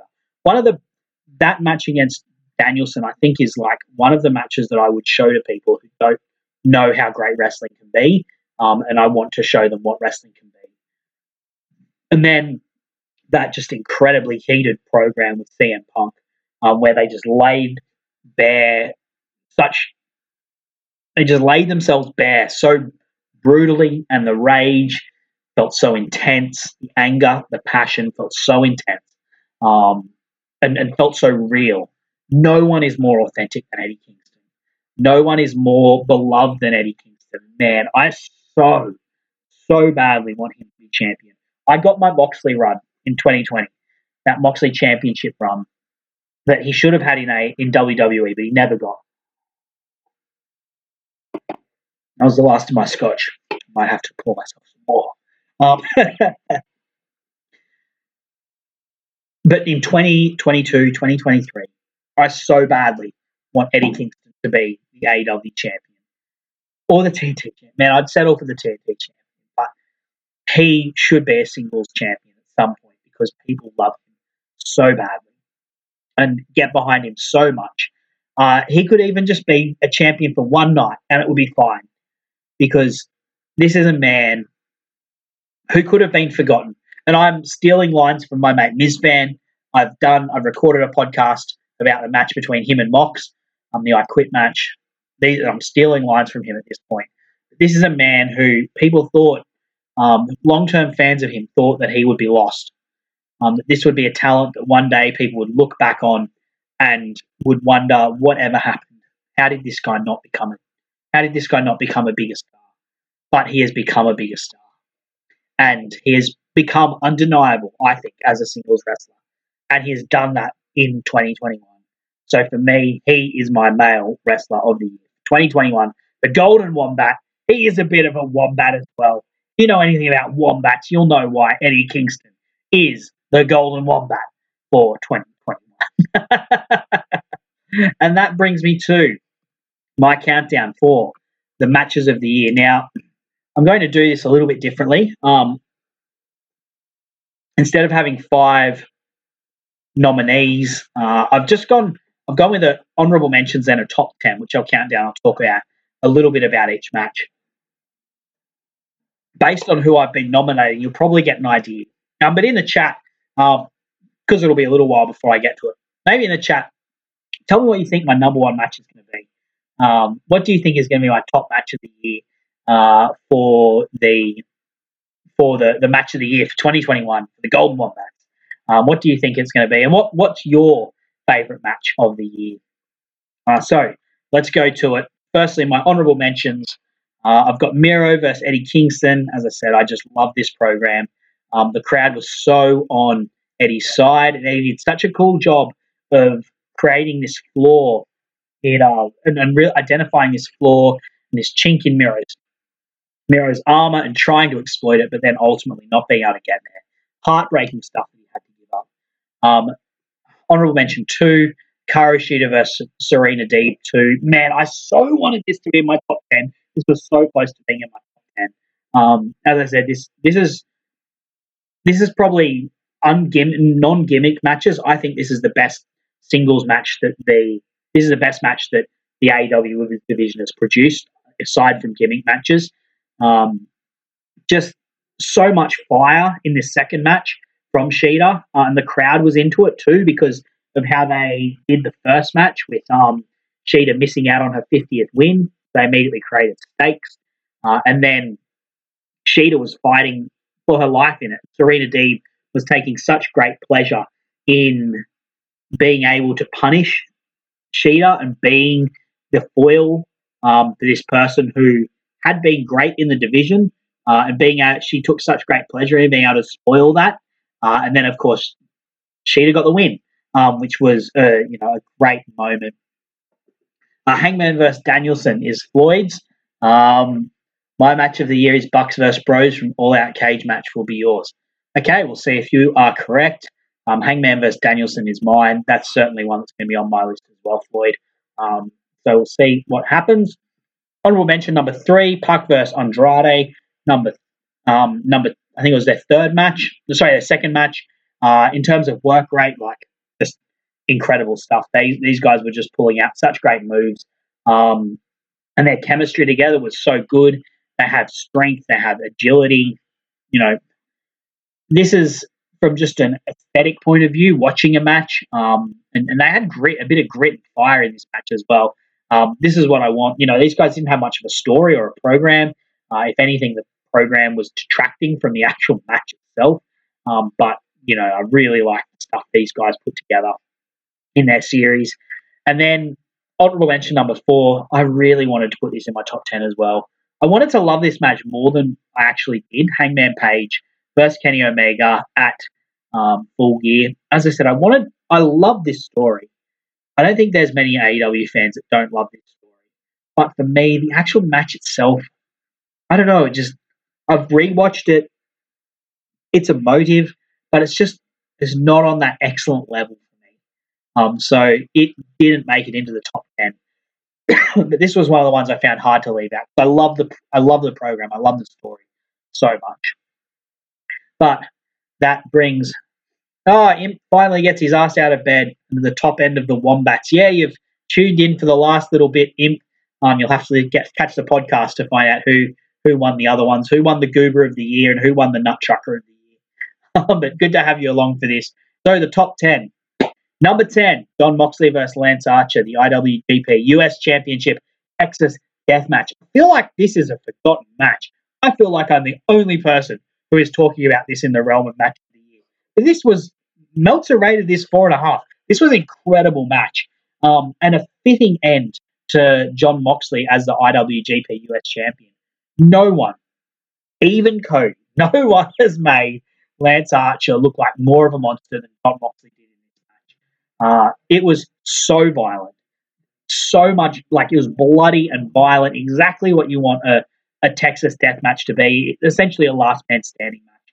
And a shocking ending. I did not think that Lance Archer was going to win, but he finally did, paying off a spot that they have elevated over a number of matches, this spot of doing a paradigm shift to the outside. out their first matchup at the Tokyo Dome at Wrestle Kingdom. That's how Moxley won, doing a paradigm shift to the outside through the tables. That's how he won their Texas Death Match there. Their second meeting in AEW, Lance Archer was able to kick out after that. Moxley rolled him back in. He was able to kick out after the paradigm shift through the tables. And then this time, what happens is Jon Moxley sets up a barbed wire board on the outside to paradigm shift Lance Archer through. But Lance Archer slams him through. I can't exactly remember how he went through the barbed wire board, but he got stuck in it, and he couldn't answer the call. So Lance Archer won the IWGP US Championship, winning that championship. I reckon the biggest win of Archer's career. I don't know what's happened to Archer since he hasn't really been on AEW TV. Of course, he did lose it to Hiroshi Tanahashi at a New Japan match later on. But man, this as an individual match was incredible. And it came as Moxley was putting together quite a catalogue of matches as well that nearly got him nominated for Male Wrestler of the Year. But this was, for me, a fantastic match, and is one that is not getting enough talk about the amongst the match of the year contenders. So violent, so bloody, so gritty, and had a crowd like on the edge of its seat, and a very shocking ending as well. So number 9. The Young Bucks versus SCU. Man, this was a match that AEW did dirty a little bit. They didn't do the build-up justice, and they didn't do the final beat, which I've used as the image here of Kazarian and Christopher Daniels. Didn't do that justice either. They kind of cut away from it and then showed them embracing on replay. Archer got injured during the tournament. I forgot about that, Floyd. I forgot that Archer got injured in the tournament. That's what happened to Archer. But man, such a great match. Anyway, on to this one. AEW did this a bit dirty, but the performers in this match, this was a love letter. This was such a beautiful match. The fire, the final, this was the peak of the Young Bucks just being completely insufferable. These are like long-term running buddies that they've got, long-term rivals and friends, people they've had around for Christmas, and they took pleasure in killing off this union that has meant so much to the people that they're standing opposite. And there was blood. There was this incredible moment of like the blood on Matt's shoe, and Matt just being so disgusted that he got blood on his shoe. Even though this blood is coming from someone that he supposedly loves. But the match, the emotion from Frankie and Chris Daniels, the fire in their comebacks, the last stand of Frankie Kazarian when Chris Daniels had been taken out and Frankie Kazarian was fighting for everything he could to save this tag team that he loved so much, and this union that he had with this man that he loved and had ridden with was something else. The fire from Frankie Kazarian was just incredible in this. This was just a love letter to each other from each of these teams. So much love put in, and such an incredible result. It's a bit sad this didn't happen in front of a full crowd, because, man, I would have loved to have heard how the crowd would have got behind Frankie Kazarian as he was having his final fight, and, of course, the emotional hug at the end. Just a beautiful endpoint. So, yeah, this is I would have loved to have put this higher, but I just couldn't, because there was such a strong set of matches. But this was just a great match by the Young Bucks that is sort of flown under the radar a little bit. I haven't seen it getting much match of the year chatter either. Number 8. I said I would talk about it more, and I loved it. Kenny Omega versus Jon Moxley, exploding barbed wire death match. AEW World Championship. Oh, I've written World Championship on the slide. Whoopsies. Yes, the ending sucked. Get that out of the way. But this is one of the great death matches you'll ever see. Like, we have not seen wrestlers on the level of Jon Moxley and Kenny Omega do a match like this. There are specialists like Onita. There are veterans, hardcore veterans like Foley and Harry Funk who've done these matches. Like there are well-known people who've done these matches, but no wrestlers on the level of like the top. You didn't see Flair and Steamboat do these kinds of matches in the 80s. You didn't see, say, Austin and Rock do this match in the 90s or early noughties. You didn't see Cena do this match. You didn't see, these guys are fighting for the top championship, and they are doing a exploding barbed wire death match. And for that alone, like the physicality in this match and the danger that they set up in this match was so well done. And the grit and fire from each performer was incredible. Jon Moxley in this match put on a character performance that is just so perfect, so well done. What's Imp said here? Yes, a work of art if it weren't for the production at the end. Yep. Yeah. Look, the only thing that lets this match down is the ending. But everything up until that is just so well done and so perfect. For me, this is like, if you're just talking bell to bell, this is like a 5-star match this is the best exploding barbed wire death match they've had. Of course, the ending lets that all down. It's the wet fart of the year. As I said, it won the Golden Wombats wet fart. And let me tell you, Wombats do very big farts. But the actual match itself was incredible. As I said, in a couple of weeks, I'll be talking about it on the podcast. So I don't want to steal too much from that. But the setup for this match, the stakes they created, the way that they elevated the tension early on and then paid off the explosions at different points and like got more violent, more and more violent. It was just fantastic. Brilliant match. And this is my number 8. I love to keep ranting about it, but it's got to keep going. Number 7, Britt Baker versus Thunder Rosa, lights out, unsanctioned match. This is honestly is a little bit of a match that I wouldn't say soured on. I'm not as hot on it as I was when I first saw it. And I think part of it is this match, as good as it is very good.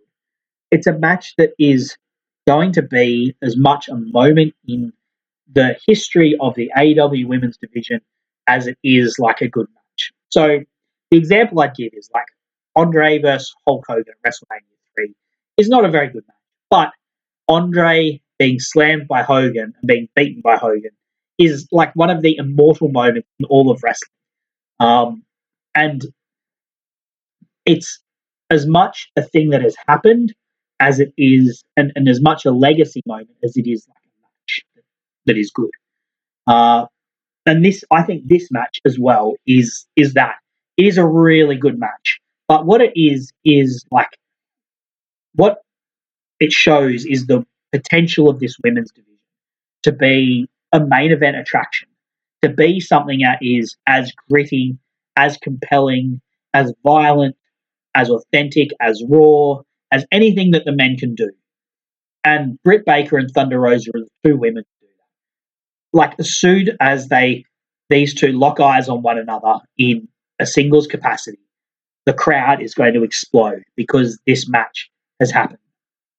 The build up to this match was really good, but the actual execution of this match was just so much these two going out there and saying, we are going to make a statement, not just for ourselves, but for this division, for women's wrestling.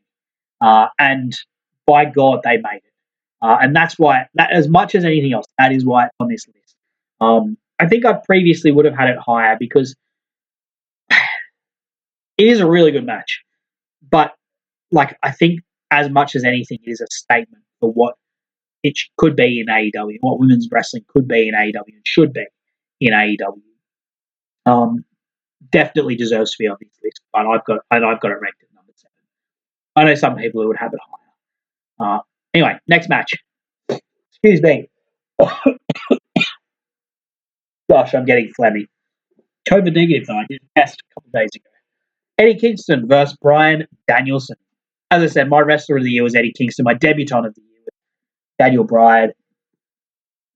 Implication says, Sam, as much as I loved it at the time, as momentous as it was, I've got bank Baker, Rosa in the exact same position on my own top 10. There you go.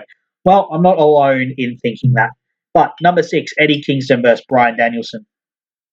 Man, as I've said, I think elsewhere when I was talking about this match, if I want to show people what wrestling can be, what like fire and heart and passion in wrestling could be, this is what I'd show them. Like these two just went out and did violence on one another. They were battling for the potential to become champion ultimately, because that was for number one. But these guys wanted to prove themselves against one another. Danielson against this man who has become the heart of AEW, and Kingston against like this indie legend who, he has never been able to live up to, but he thinks he can beat. And he tried with everything he could to match Bryan Danielson, tried with every molecule of his body to inflict damage. And you can see that in Danielson's like just chopped up chest, just red raw chest at the end of this match, but ultimately couldn't get it done. And of course, like you had this great ending where Eddie is giving him the finger and not wanting to tap out, and having to tap out, and having to give up. And then ultimately, get ready to say the words Bryan and Danielson a lot in these finals matches. Yes. Ultimately, this then went into the Punk feud, where like straight after this match, Eddie Kingston doesn't want to shake Bryan Danielson's hand because he's disgusted with himself. But he comes out and he vents his fury on the first person he sees, CM Punk, who he's already like got a chip on his shoulder against. This was just fantastic pro wrestling, and is just a masterclass in what pro wrestling can be. The heart, the fire, and the violence, the physicality as well. And that brings me to our next match, Eddie Kingston vs CM Punk, which is what that last one went to. Like, the way they kicked this off was just so fantastic, where Punk is getting interviewed and Eddie has just been beaten, and he's like, why are you smirking at me? Why are you smirking at me? He's someone, he already doesn't like Punk, and he sees Punk when he's already in a vulnerable situation, and he immediately like fires up at him. And then these two had that incredible promo battle, which was my promo of the year, and then came out. And when these two fought each other, man, it was just so fiery. As I said, like when I watched this match, particularly when I rewatched it, I was like, this is the moment where CM Punk has to become CM Punk again. Like, he's no longer a nostalgia act. He's no longer like this veteran who can just say, like, oh, I'm just feeling my way, because he's in a fight with Eddie Kingston. On the mic, he was in a fight for survival against Eddie Kingston, and then in this match, he's in a fight for survival against Eddie Kingston, and a man who he doesn't like. Neither these two don't like each other. They don't like what they see when they look at the man across the ring, and they still haven't resolved it. I hope they never resolve it. I hope these two are like blood rivals, even though they're both beloved. I hope they are like fight on sight rivals from the minute that from like the rest of their careers in AEW. Or maybe they could do something where they win each other's respect, and it would be incredibly heartwarming as well. Because as I said, they're both like rivals. But Eddie Kingston got CM Punk booed. Like, that's how good Eddie Kingston was in this, and how beloved he is, and how good CM Punk is as well. Like, he was able to flip the crowd into booing him because of how far he was going and how much he wanted to disrespect Eddie Kingston. Like even pulling out a John Cena-esque spot, as we can see in this beautiful little picture that I put up for this on the slideshow. Oh, hello, Rupert. Rupert's back, everyone. My cat Rupert is back and trying to get in my microphone. This is my fifth match on the list. Eddie Kingston versus CM Punk. Moving into the top 4. Number 4, Adam Page versus Bryan Danielson, the AEW Championship match on Dynamite. The 60-minute Iron Man. Man, I was on the review with Imp afterwards for the Wrestling Headlines review, and the thing that I kept going back to with this was I picked it was going like a lot of people. We're smart. AEW has a smart fan base. Most people picked at about like the half an hour mark or whatever that this was going to go the distance. But I still bit on all the near falls because of how well they sold it. Like the in-ring chemistry and the physicality of this was so fantastic, and the character work from both men, like the fire from Page wanting to show his worth as a champion, and the cockiness and the disrespect from Bryan Danielson, wanting because he thinks he's so superior to this man, the man who is champion. Uh, both of them just incredible, and being able to hold a crowd for 60 minutes is something. There's lots of 60-minute matches where the middle of it is like a good 5 minutes to open, 50 minutes of not very much, and then 5 minutes of really exciting reversals and counters. This was not that. This match had all these different chapters within it. I thought like Hangman Page had been fully taken out at one point. I thought he was like concussed and they were going to like call the match off or something along those lines, with how they were playing with it in the middle part. And then you had Hangman Page, taking advantage of punishing Bryan. And then you had at the end just like such sweet counter wrestling from them where, it was clear they had read each other's book, and knew each other's moveset. So they were doing everything to avoid it, but also dealing with deep exhaustion at the end as well because they'd gone nearly 60 minutes. And then, of course, like the final moments where Hangman Page is crawling towards but can't get the cover in time. Just brilliant. Brilliant. And such a great way for Hangman to set up himself as like a working champion. As I said, like character-wise, he is a guy who is going to let his wrestling do the talking more often than not. He can talk, but he's a pretty softly spoken bloke. So he's going to have to get it done in the ring. And this was such a great way for him to set himself up as a working champion, as a champion who will fight forever for this thing.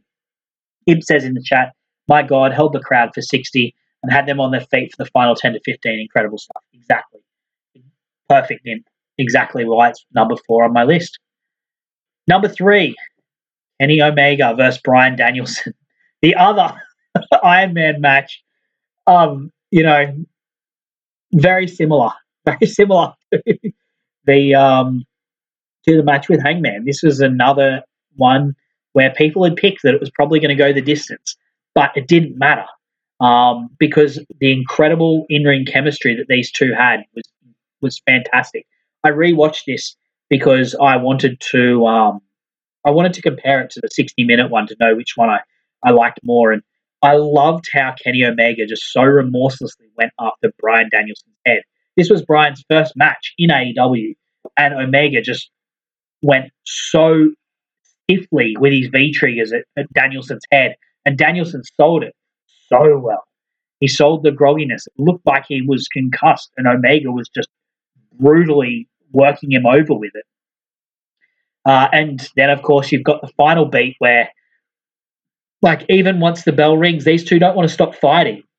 They keep fighting beyond the half hour, and people start climbing in the ring to separate them, but they're still fighting and still going for each other. So I just love this, and it was the perfect introduction for Bryan Danielson for what he was going to be in AEW, and it was the high point for me for Kenny Omega's title reign in terms of like the in-ring singles work, was the high point for me for all of that, which leaves my top 2. And interesting, I said the high point for singles.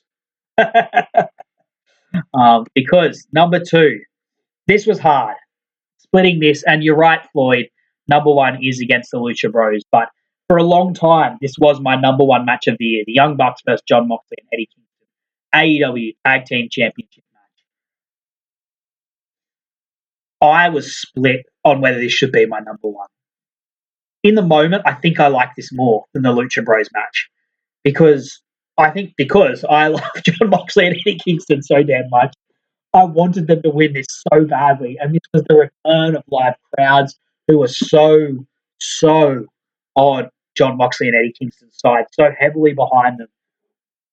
And this was such a well structured match as well because you had two singles wrestlers, like obviously two singles wrestlers who know each other, but are ultimately singles wrestlers against a team. And it took a team to beat each of the singles wrestlers.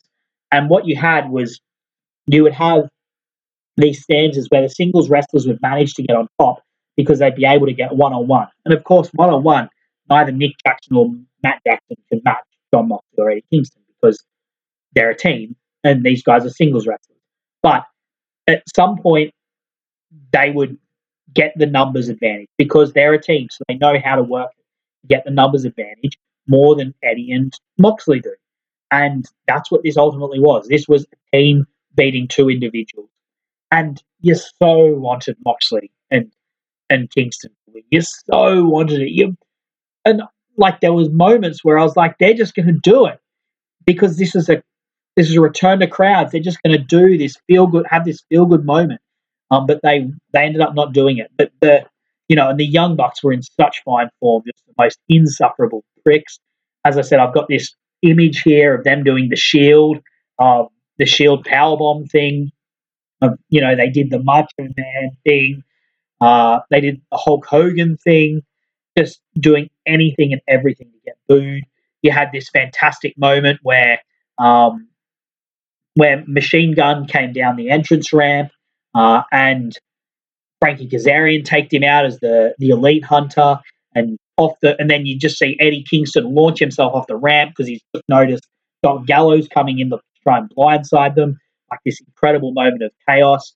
And the Young Bucks they know how to climax the match so well, and ultimately they just had to took out Kingston, and then they just had to hit Moxley with, I think it was like 4 BTE triggers because that was the only way to put this man down.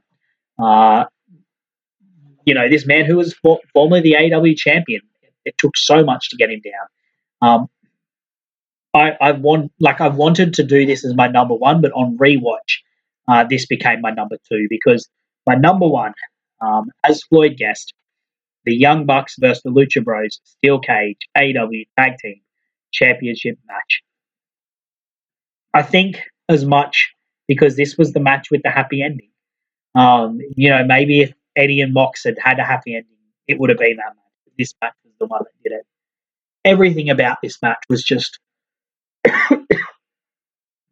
such a beautiful presentation of the Lucha Bros, from the incredible introductions they got they had the Mexican rappers, they had the headdresses on, they got to the ring, and then in the match you had just the most brutal displays where like Pentagon had his mask ripped up and his face was bleeding, and Phoenix was bouncing everywhere just trying to do what he could, and ultimately going off the top to take out the Bucks and get the win.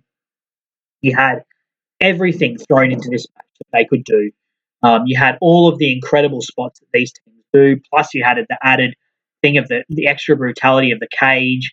You had the thumbtack shoe, brought in by the Young Bucks, which is just like it's such a unique weapon that they've got, but is so perfect for them as as people who just do who can spam the super kick. What do? You put thumbtacks on your shoe. So for me, this was a number one match, just a euphoric win for the Lucha Bros.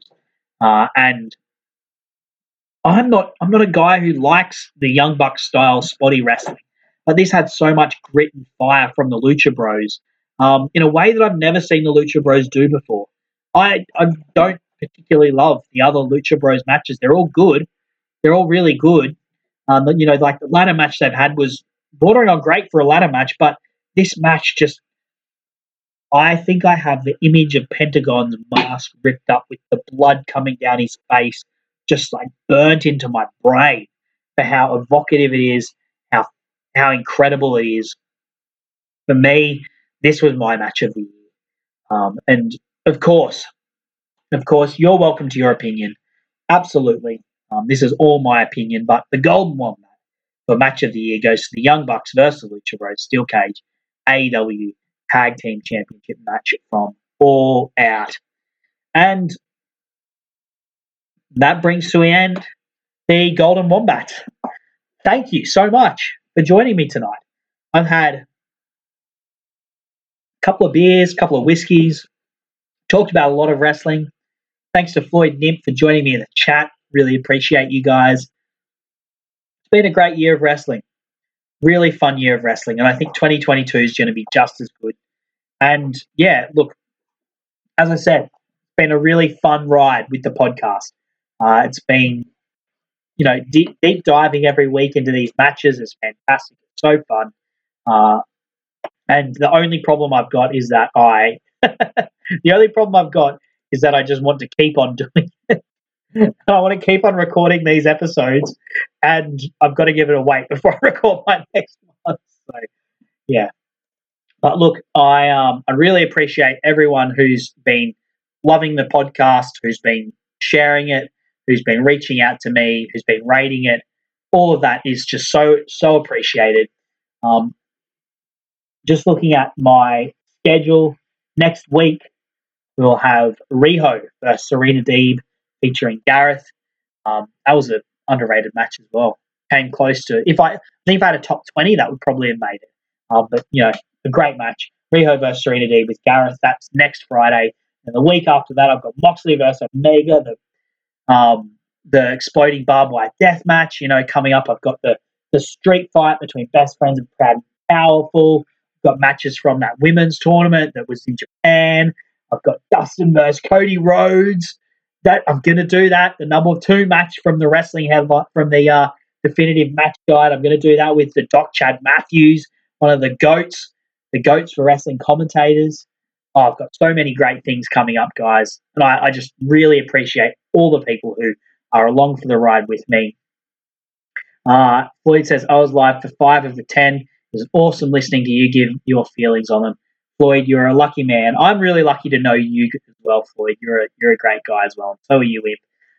And Imp agrees with me for his the match of the year that was the Bucks versus the Lucha Bros too. But look, as I said, thank you so much to everyone who's been involved in this podcast. It's been such a fun ride, and I cannot wait for the awesome things we're going to do in 2022 as well. Until then, I will see you next year. We'll see you next year.